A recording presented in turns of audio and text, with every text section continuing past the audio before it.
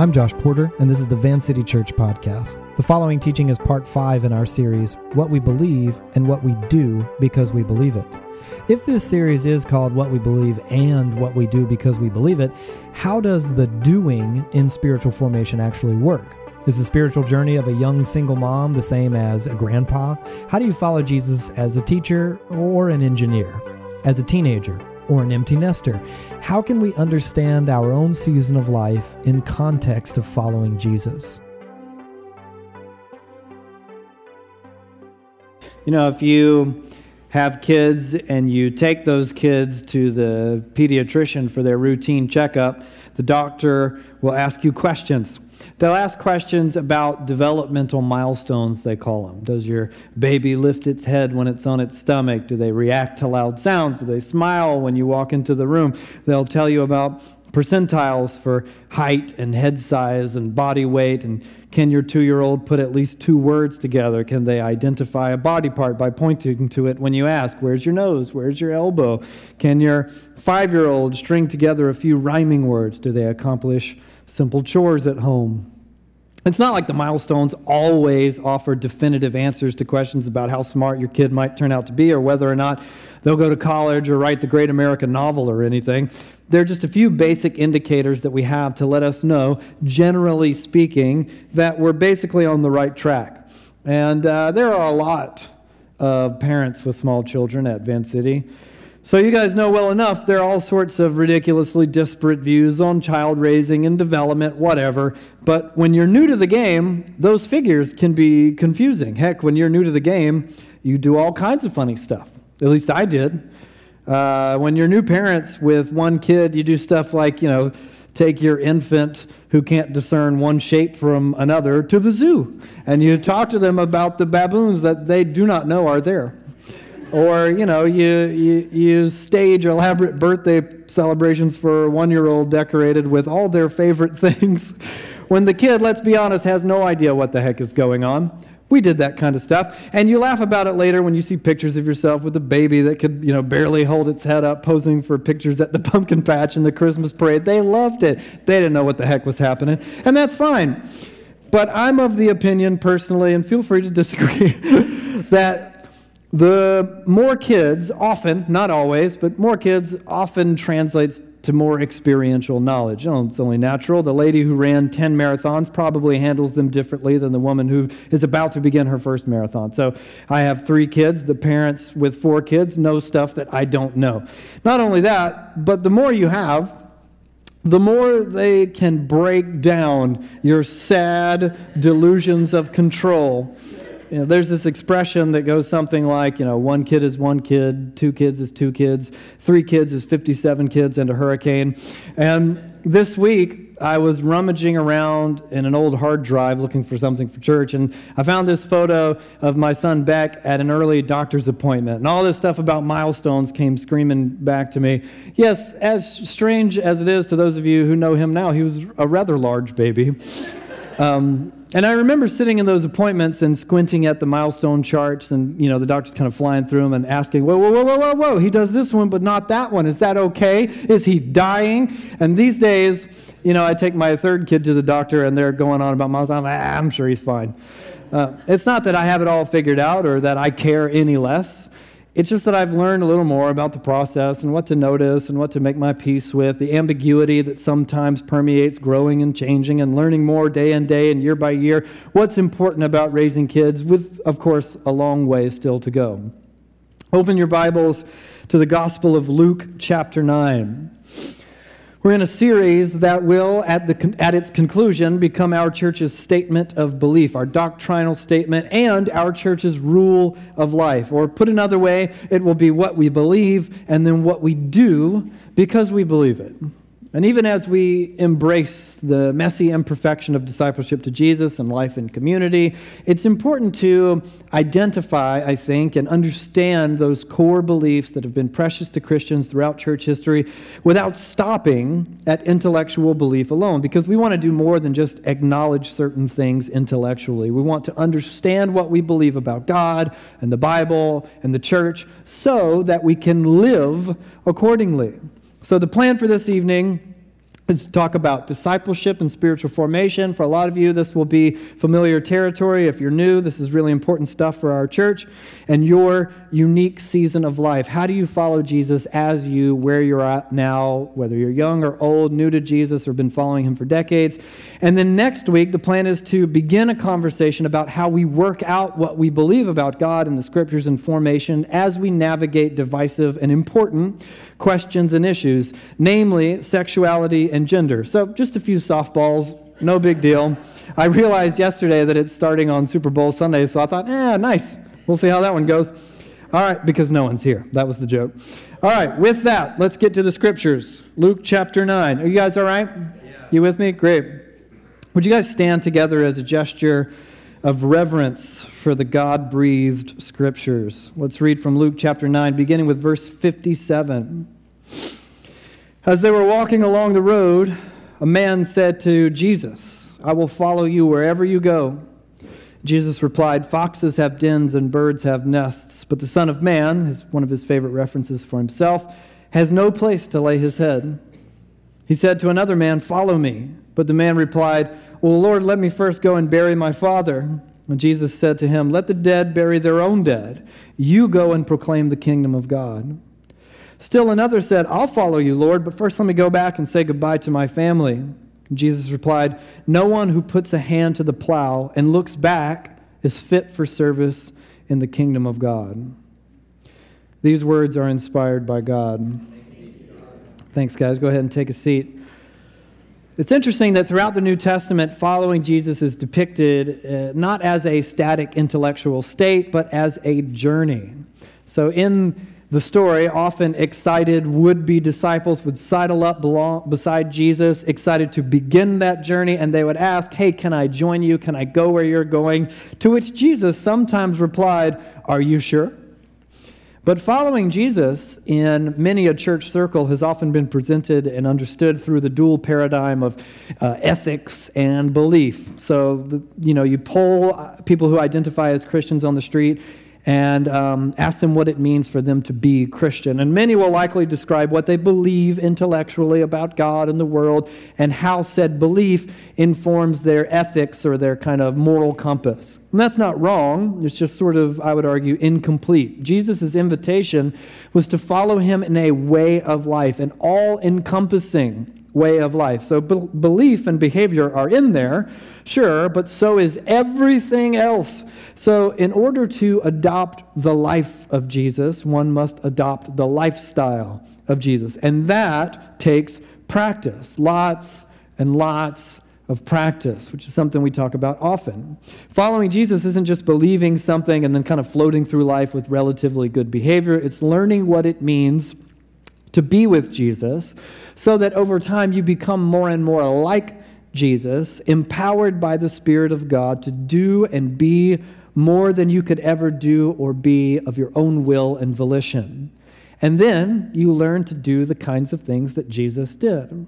And this is why each of our teaching series come with a set of accompanying practices that you take on together in your Van City community. It's why we emphasize response on Sunday evening, things like prayer and prophecy and worship, not just getting information into our heads, but responding with our bodies by reordering our lives and by changing what we do as a result. The spiritual disciplines, or what we often call the practices, are just resources. They're tools in the belt of the journeyer. Because again, that's what this is, a journey. Think about it. Given that Jesus' invitation was to follow, it logically follows that we are going somewhere. In fact, Jesus actually preferred the metaphor of a road, a narrow road or a way. The subsequent New Testament authors also loved the journey metaphor, and they build out the multifaceted aspects of what it means to go from one place to another. So the metaphors that they often use, the analogies, the word pictures, things like from slavery to freedom, to being wounded to being healed, from a false self to a true self, from immaturity to maturity, or one of their favorites, from death to life.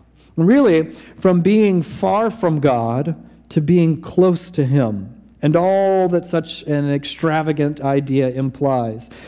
Many of us know all this already, and yet do not actually think of discipleship as a journey. Many of us think that we sort of at one point or another came to faith in Jesus and were then ushered into a kind of status with like-minded people. So lost, then saved. Not Christian, then Christian. And that, as they say, is that. And sure, yeah, we go through seasons and life oscillates, good times, bad times, all that. But I think we, myself absolutely included, often overlook how pressing and exact the narrow road metaphor actually is. The road changes. It winds. You become someone else along the way. It changes you. There are lengths of the road completely unlike what came before and what will come after. There are obstacles and dangers and threats. And in the process of journeying, you learn and you change and you endure, evolve, and mature if you keep on walking the road. Look at just a few passages from the New Testament that describe the journey with related metaphors. This one from Paul. When I was a child, I talked like a child. I thought like a child. I reasoned like a child. But when I became a man, I put the ways of childhood behind me. The idea is that you are, in the journey of discipleship, like a baby maturing into adulthood.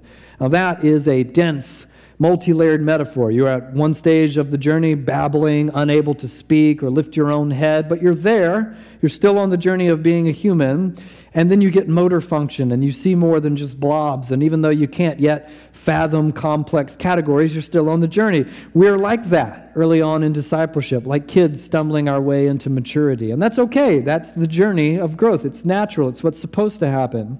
Or I think of Hebrews 5. By this time you ought to be teachers. You need someone to teach you the elementary truths of God's Word all over again. You need milk, not solid food. Anyone who lives on milk, being still an infant, is not acquainted with the teaching about righteousness. But solid food is for the mature, who by constant use have trained themselves to distinguish good from evil.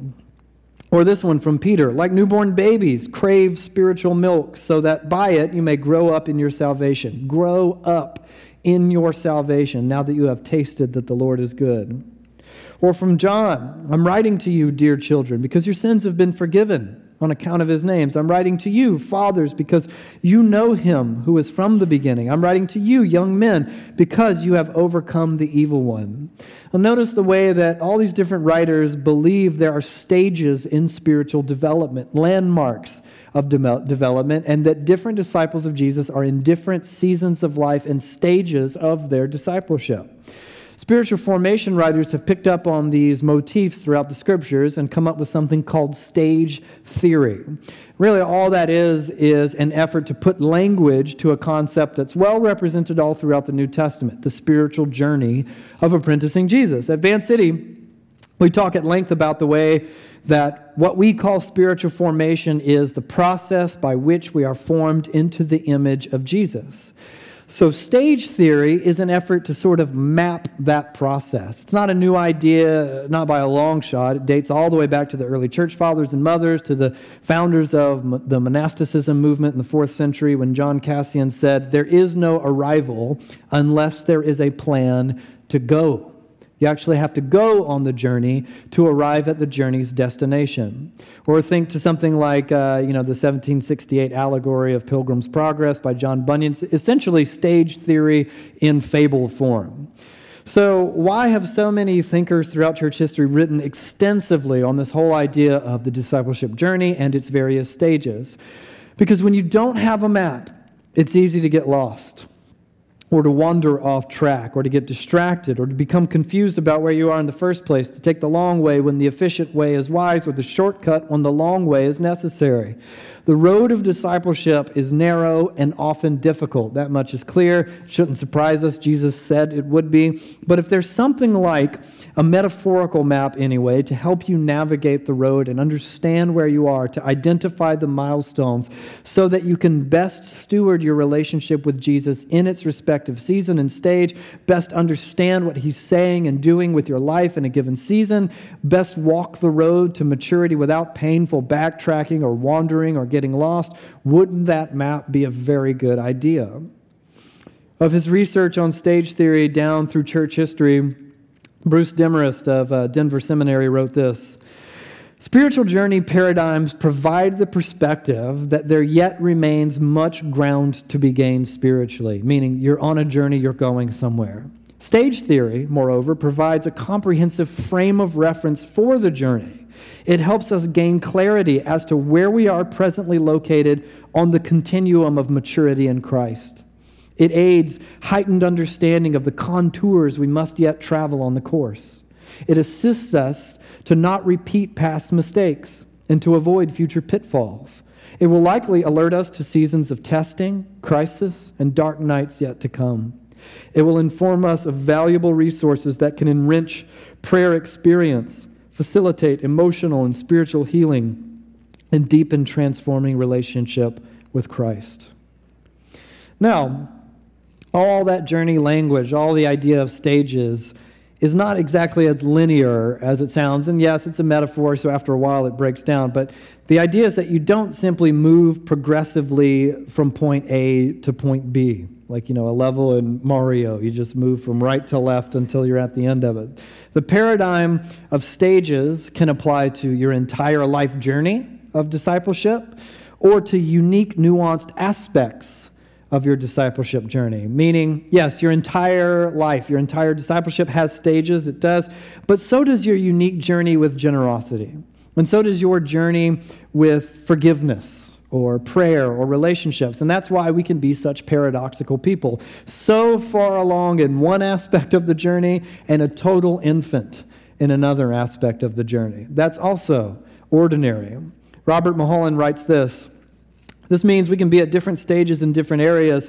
In one area, we may be well along the path to wholeness, while in another area, God is just beginning to awaken us to another part of our life that needs transformation. Since God always leaves us free to reject transformation, it's also possible for us to regress in this process, or, in old-fashioned terms, to backslide.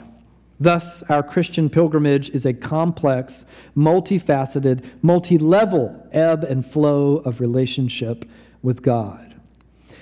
And the whole thing is cumulative, meaning it builds on itself, and unfortunately, you can't skip stages, which is a bummer, I know.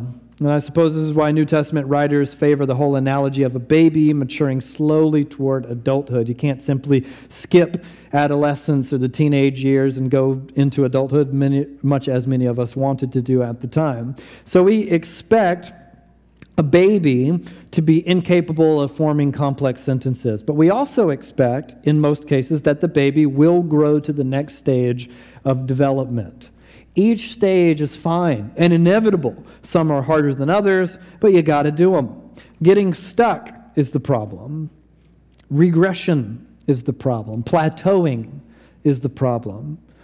So in that sense, stage theory is a useful tool to help us understand when and if we have regressed or gotten lost or plateaued. And when you know, you can unpack your toolbox and chart a new course forward. And all of it takes, I'm afraid, a very long time. Teresa of Avila said in The Interior Castle, which is just her book on stage theory and prayer, "No one becomes so advanced that they don't often have to return to the beginning." Remember that, and don't let it discourage you. Do not despair in the journey. Don't become complacent when the road seems easy. No one becomes so advanced that they don't often have to return to the beginning. Again, in the big, broad sense and in the just little aspects of your discipleship journey as well. Now, one of the most ancient and I think well-represented paradigms for naming your stage is called the three ways.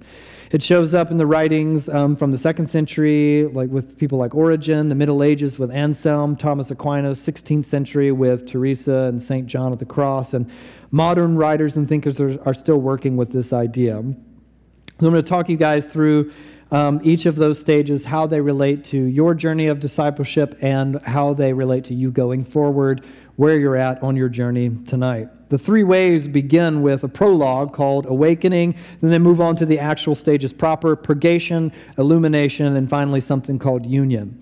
So let's talk about the prologue and then each stage. The prologue to the three stages is awakening. Now think of life before Jesus as a kind of sleep in this metaphor, obliviousness to God and to the truth of God. But then you wake up.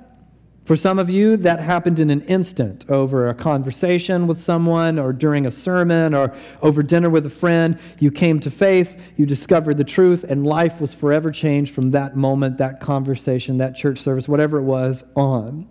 But for many of us, myself included, awakening was gradual and incremental. Many conversations and incidents and moments and wrestling, things from upbringing, complemented by other things that happened along the way. Now, the American church kind of loves this idea of painting the salvation as something that always happens in an instant, and it often begins that way. That's true. But salvation in the Scriptures is always a process. You were saved, you are being saved, and you will be saved. And that's true for all of us. Remember, the Bible's favorite metaphor for our relationship with God is of a marriage covenant. So, the night I met my wife, Abby, 18 years ago now, the first conversation, I was, instantly smitten. And then in the 3 years that followed, we became friends, built out a relationship, eventually got engaged, eventually got married. Which part of that was comparable to awakening? All of it, really. The process of awakening can be a clarifying moment when the reality of God intersects with our own story and power, or it can be months of showing up to church, asking questions, hanging out with a few friends, slowly opening your eyes. But then you wake up and you begin stage one, purgation. You are a beginner, a baby. Discipleship begins. You're learning the teachings of Jesus for the first time, stepping into life with other disciples. You're learning the spiritual disciplines, how to pray, how to read the Scriptures, on down the list. And in all this, you're realizing more and more that the way of Jesus is not the way one lives by default. So you will be confronted with something that the Bible calls sin. Now, presently, people aren't thrilled about the idea of sin. The idea of sin, the culture often argues, is oppressive or antiquated or out of touch. The idea of sin was, invented by the patriarchy to control us. But everyone believes in sin. It's actually not that controversial an idea. The most anti-rule-based, pseudo-spiritual progressive, of course, believes wholeheartedly in right and wrong and in the idea of human transgression, all of it, but usually as defined by them or a tribe or a political party rather than, say, God or the Bible or whatever. Just recently, I had a conversation with someone who was really angry at me for what they described as the unbelievable arrogance of ever presuming to know what's best for someone else, and that there are objectively right and wrong things to believe and ways to live. And I asked him, okay, well, how do you feel about racism or sexism or political corruption or police brutality? How do you feel about spiritual abuse or sex abuse or child abuse? I have yet to meet personally that true chaotic nihilist who actually consistently believes and lives out the, hey, you do you philosophy, everyone just define their own truth, because it can't be done. More often than not, it's, hey, you do you, as long as you're doing you according to my hyper-specific, ever-evolving socio-political moral sensibility. But sin is the idea that God has a definition of good and evil, and our paradigms for either thing are often incorrect.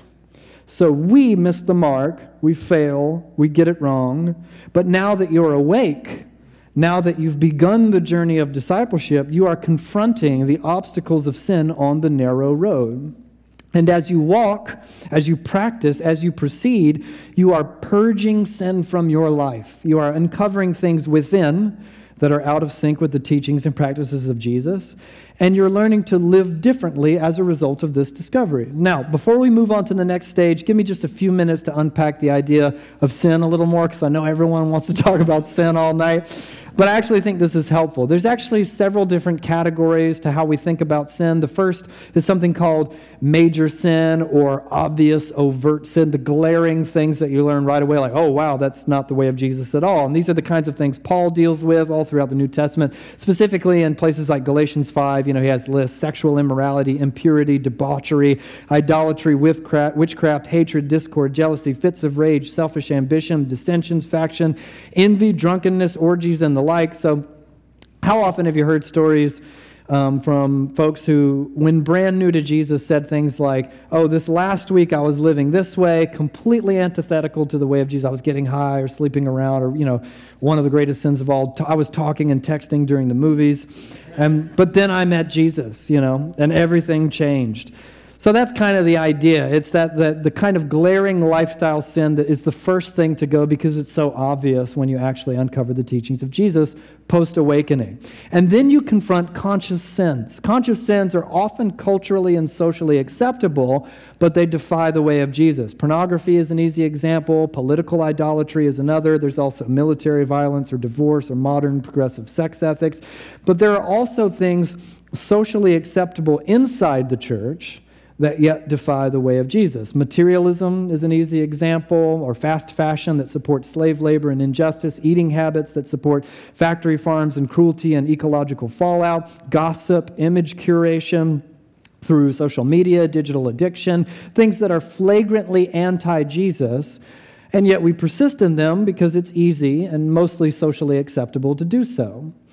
But then things get even trickier because there are also unconscious sins. Robert Mulholland writes, here is where we begin to let the Spirit of God reveal to us, as in we didn't know they were there, aspects of our inner being that have been invisible to our view, but that now we begin to see as hindrances to our growth toward wholeness in the image of Christ. Now, these are also sometimes referred to as sins of omission, meaning not what you do, but what you don't do, meaning you've yet to step into the discipline of generosity and justice or evangelism, whatever it might be. Or maybe it's that you do good things, but with bad motives. You give, but for approval. You do justice, but you do it for the Instagram shots. Or unconscious sins can be deep-seated, internal, and most of the time we don't realize it's happening until the Holy Spirit shows us. Now, if you're like me, for example, it's very hard to imagine ever hitting another person. I'll never own a gun. I can't remember ever feeling like I wanted to physically fight anyone for obvious reasons. But I can seethe with animosity. I can set out to destroy other people with my words. That is something that occurs to me to do. I can burn with resentment. I can drag people through the mud and mire with gossip. Now, all of those are just other dimensions of this thing we call violence, the desire to destroy another person made in God's image. So given the complexity of unconscious sin, it's often pretty tough to purge. And yet, as disciples of Jesus, eventually it has to go. And then the final category in the purgation process is something called trust structures, which Robert Mulholland defines as deep-seated attitudes and inner orientations of our being, out of which our behavior patterns flow. Those deep inner postures of our being that do not rely on God, but on self for our well-being.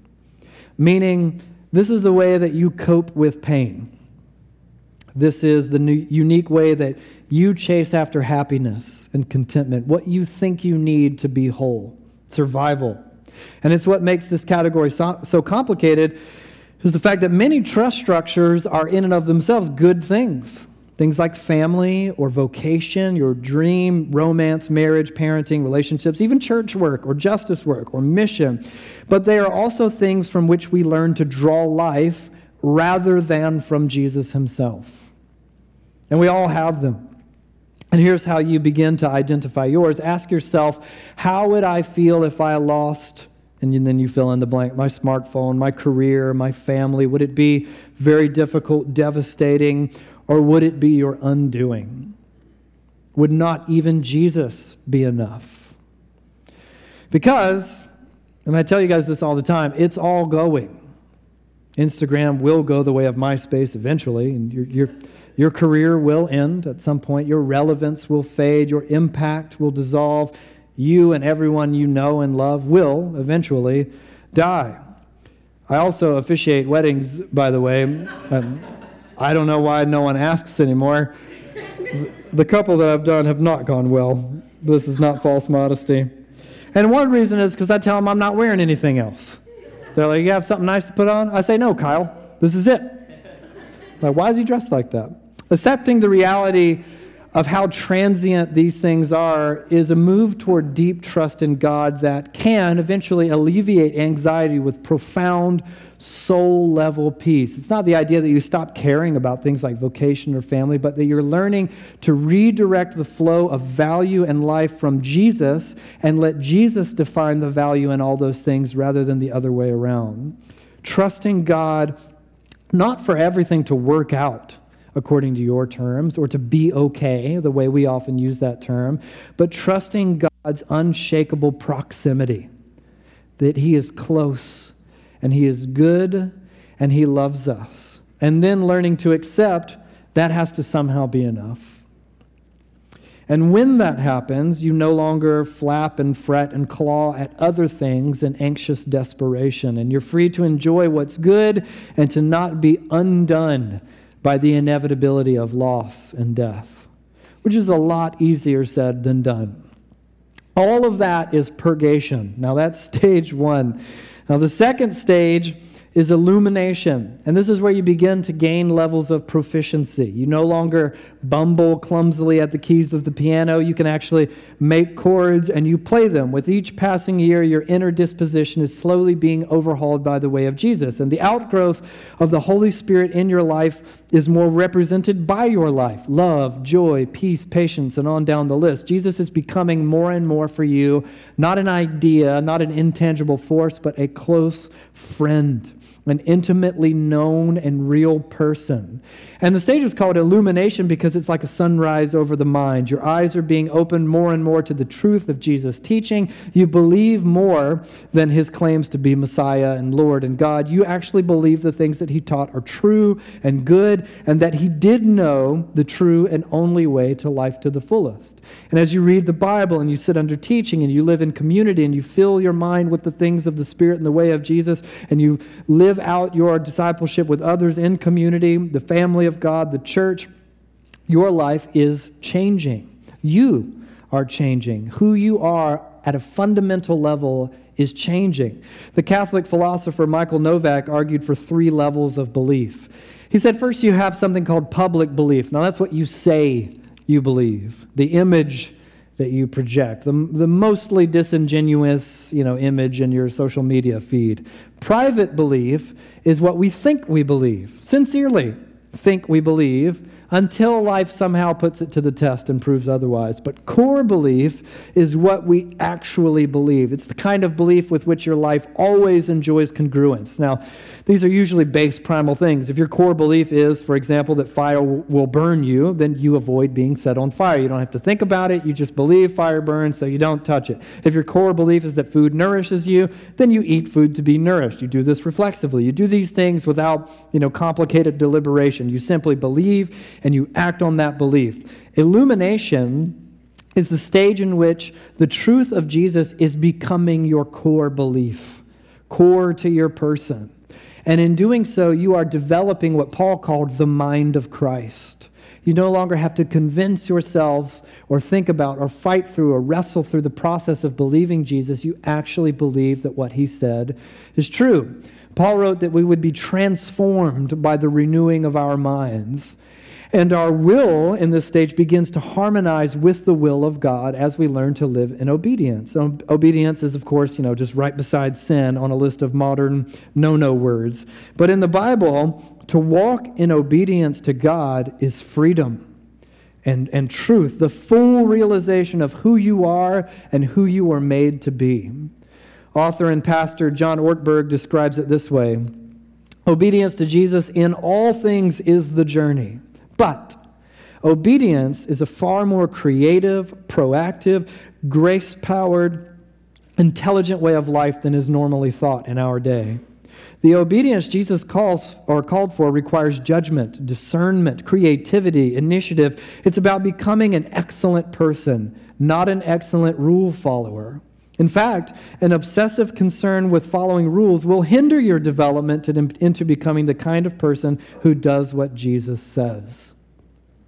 So, in illumination, you're moving in many ways from practice to new mastery. Never perfection, but mastery. Just as there are no, perfect pianists, there are masters, those who, for their shortcomings and lapses in their craft, have developed considerable skill. And then the final stage, union. This side of resurrection, union is the highest level of maturity for disciples of Jesus. Jesus talked about being perfect, as his heavenly Father is perfect. But a more accurate translation of the idea for us is to be made whole and mature and complete as our Heavenly Father is whole and mature and complete. Now, that doesn't imply that there's no longer any mistakes whatsoever, no longer any sin in your life whatsoever, but the idea is that sin no longer rules and reigns in your life. To experience true union with God is to live in baseline synchronicity with the heart of God. Thoughts, feelings, dispositions, desires, they flow from God and back to God. Again, not perfectly, but that is the baseline. Again, from Ortberg, union with Christ, to abide in him, means that he's present in our minds and can communicate thoughts to us at any moment. Human beings are more than anything else minds, a ceaseless flow of awareness. Our minds are crucial because it is through our minds that we contact reality. To be constantly mindful of God is salvation from worry, fear, and regret. Union with Christ means he is present to my will and I can surrender to him all day long. It is a key mark of the will that surrender is the one act of the will that never exhausts but always refreshes us. The will was made to surrender to God because we were made for union with God. Now, union with God is not pantheism, the idea that God is in everything or is the universe, that somehow all of reality is in some way divine. The idea is not Buddhism, which has paradigms for union with all things. The idea is that God is still God, the very real personal being with a name, the God of the Bible. And we are human beings. We're unique, conscious, with volition and will. And in union, we are being united with God so that we are learning to share in his thinking and feeling as us. This is where discipleship is headed. All of the goodness of the journey is a means to an end, and the end is God. To know and love him, and to know and operate in love for him and for one another and for the world. Think about it. All of what we do is moving to that goal, whether it's prayer or healing or worship or studying the scriptures or fasting or justice work, generosity, peace, community. All of these things are not an end unto themselves, but move us closer to loving God and to loving others the way he loves. Now, the problem is most of us hear the stages and can't help but think, I'm really on stage 1. I'm still in the prologue. Are you kidding me? But remember, it's not that simple. It's not that linear. Maybe to you, the idea of union seems incomprehensible. It seems, so far-fetched as to be unrealistic. But chances are, stick with me on this, you've already experienced it, at least a little bit, to some extent. Many of you have, in one way or another, in one moment or maybe a season of your discipleship, felt this deep, profound connectedness to God. Often in suffering for many of us, or it could have been in some other scenario where the truth of Jesus resonated like a symphony to your very soul. Maybe it was in a moment of prayer or worship, or maybe it was through something like a work of art or in a meal around a table with those you love, or just a season of intimacy and connectedness to a friend or your spouse. Maybe it was holding a child or laughing with a friend, a very good, very ordinary day, a moment in which the closeness and goodness of God seemed to you undeniable. The idea that we might be alone in the universe just seemed incomprehensible, and the love of God was all around you. That is a glimpse of the possibility that you can learn to live in that awareness as a disposition, as your baseline, rather than as a momentary glimpse. That is union, and most of us have seen it at least a little bit. There are 3 stages. Now, why the 3? I think Ruth Haley Barton makes it satisfyingly simple when she writes this. The classic stages of the spiritual journey, what we just discussed, awakening, purgation, illumination, and union, are an attempt to describe the different movements we experience along the way. We all experience these stages, whether we know how to name them or not. The beauty of knowing about the spiritual stages is that, one, whatever we're experiencing, we can know others have gone before. And two, it helps us to know what to expect and what is needed on the journey. So let me end tonight with a reminder that I think is both complicated but also comforting. Every stage is a good stage because all of it is discipleship to Jesus. We don't say to our newborns, when you learn to walk, then you will be my child. My youngest son's name is Arlo. He's a year and some change now. He's begun to do this little skip around the house when he's wound up and excited. You know, his hair sticks straight up on his head, and he makes this funny sound, and he smiles and cackles as his older brother and sister playfully chase him around the living room, and all of them laughing hysterically and knocking things over. And it's something that I love to watch. For me, you know, a few months shy of 40, skipping around in a little circle in the living room and laughing to myself isn't really enough to fill me with joy anymore. So imagine if me being where I am looked at where they are, and instead of savoring the exquisite beauty of those moments, I just thought to myself impatiently, God, I can't wait till they're older. This stage is a good stage. They are my beloved children today, just as they will be decades from today.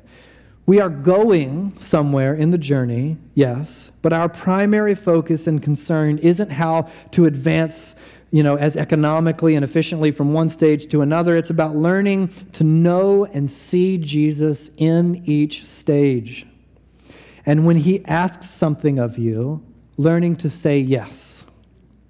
Learning to sense his closeness in your stage. Each stage is good. There's no rushing it. There's only the road of discipleship and walking it well. So let's pray and ask God's Spirit to empower us to do that.